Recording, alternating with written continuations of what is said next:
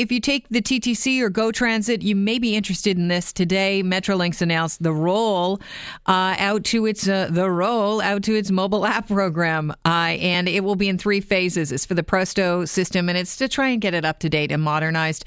They will start with a mobile app that will be Presto compatible. And here to talk about it, we're joined by Annalise Cherney, who's Executive VP of Presto. Welcome to the show.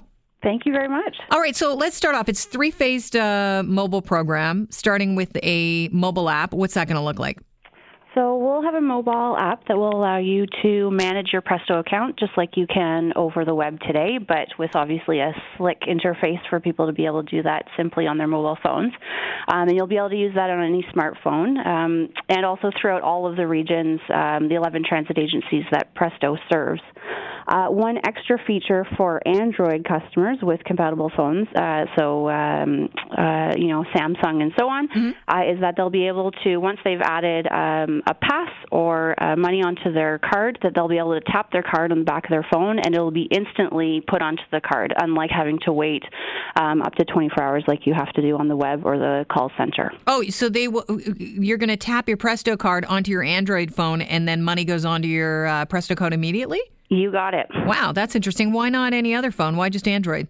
So Android works in terms of the technology that the functionality of the phone itself is compatible with NFC readers. So the readers that we have on the what our cards use today, so the plastic card, what the chip has, and what our Presto readers use throughout the TTC and all the rest of the GTHA. And so that same technology or compatible technology works on Android phones, and unfortunately Apple hasn't stepped up to the gate yet. So we're waiting for Apple to make some changes, and once they do, we'll be excited to be able to add that on. Well, I don't mean to make light of Presto, but hopefully Apple doesn't step up to the gate and the Presto gate doesn't open. It's been a bit of a problem. I want to talk about the timeline for this. You're thinking the end of year, is that correct? Yeah, so we're targeting the end of the year. We're, we showed it yesterday. We're in the early stages of making the app, so we don't want to pick a specific date because obviously we want to make sure that everything works well.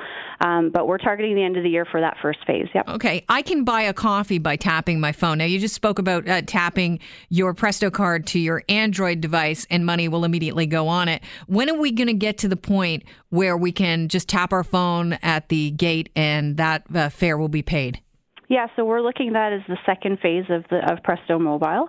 Again, we're even earlier stages on that, but hopefully, following as quickly as possible after the original mobile app.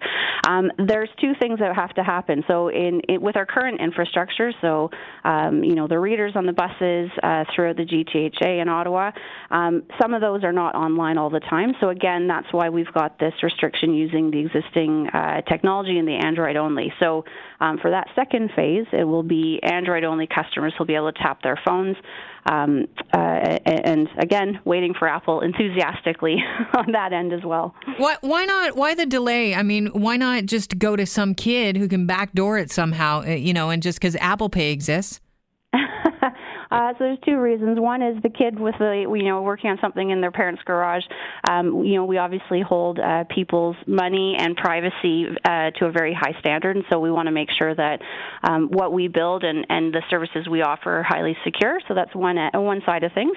And then the other side is that in the equipment that we've got, so say the buses throughout the 905, they're not always online. So they currently connect to the internet when the buses go back to the depots and connect to Wi-Fi systems. So it'll only be when that equipment gets updated that all of the equipment that Presto has in its network will be always online. And so you'll never have, until that moment, the kind of instant pay option. Right, until we're Wi-Fi everywhere. I want to talk about the timeline. You said shortly after, or is that within the next year and a half that we should be able to tap the Android and get on the go? Yeah, I mean, we're hoping in the next couple of years that all of the functionality that we showed in terms of the 3 phases, so account management top-up, and then virtual Presto, what we're calling the direct pay using your phone, and then also integrating journey planning and trip alerts to mobile. We're hoping that that's kind of a 2 to 3 year phase for all 3 phases, but we'll have to make sure that as we go that us and our transit partners are working together to make that happen. So we're not phasing out the Presto card anytime soon. I want to talk about this multimodal trip planning function that the app could actually facilitate. And so you're going to work with Uber and Toronto Bike Share. What would that look like? So we're not working with them yet, but those are the types of companies that we're interested in talking to. Part of our duty is to encourage people to get out of their cars, be it using transit, but also first mile, last mile, which is the term on how do you get people to a GO station or how do they ride to their transit option of choice. And so Bike Share, for instance, is a great option for integrating payments so that you can have one seamless experience and make choices along the way to get to where you need to go. Annalise, I really appreciate your time today. Have yourself a good weekend.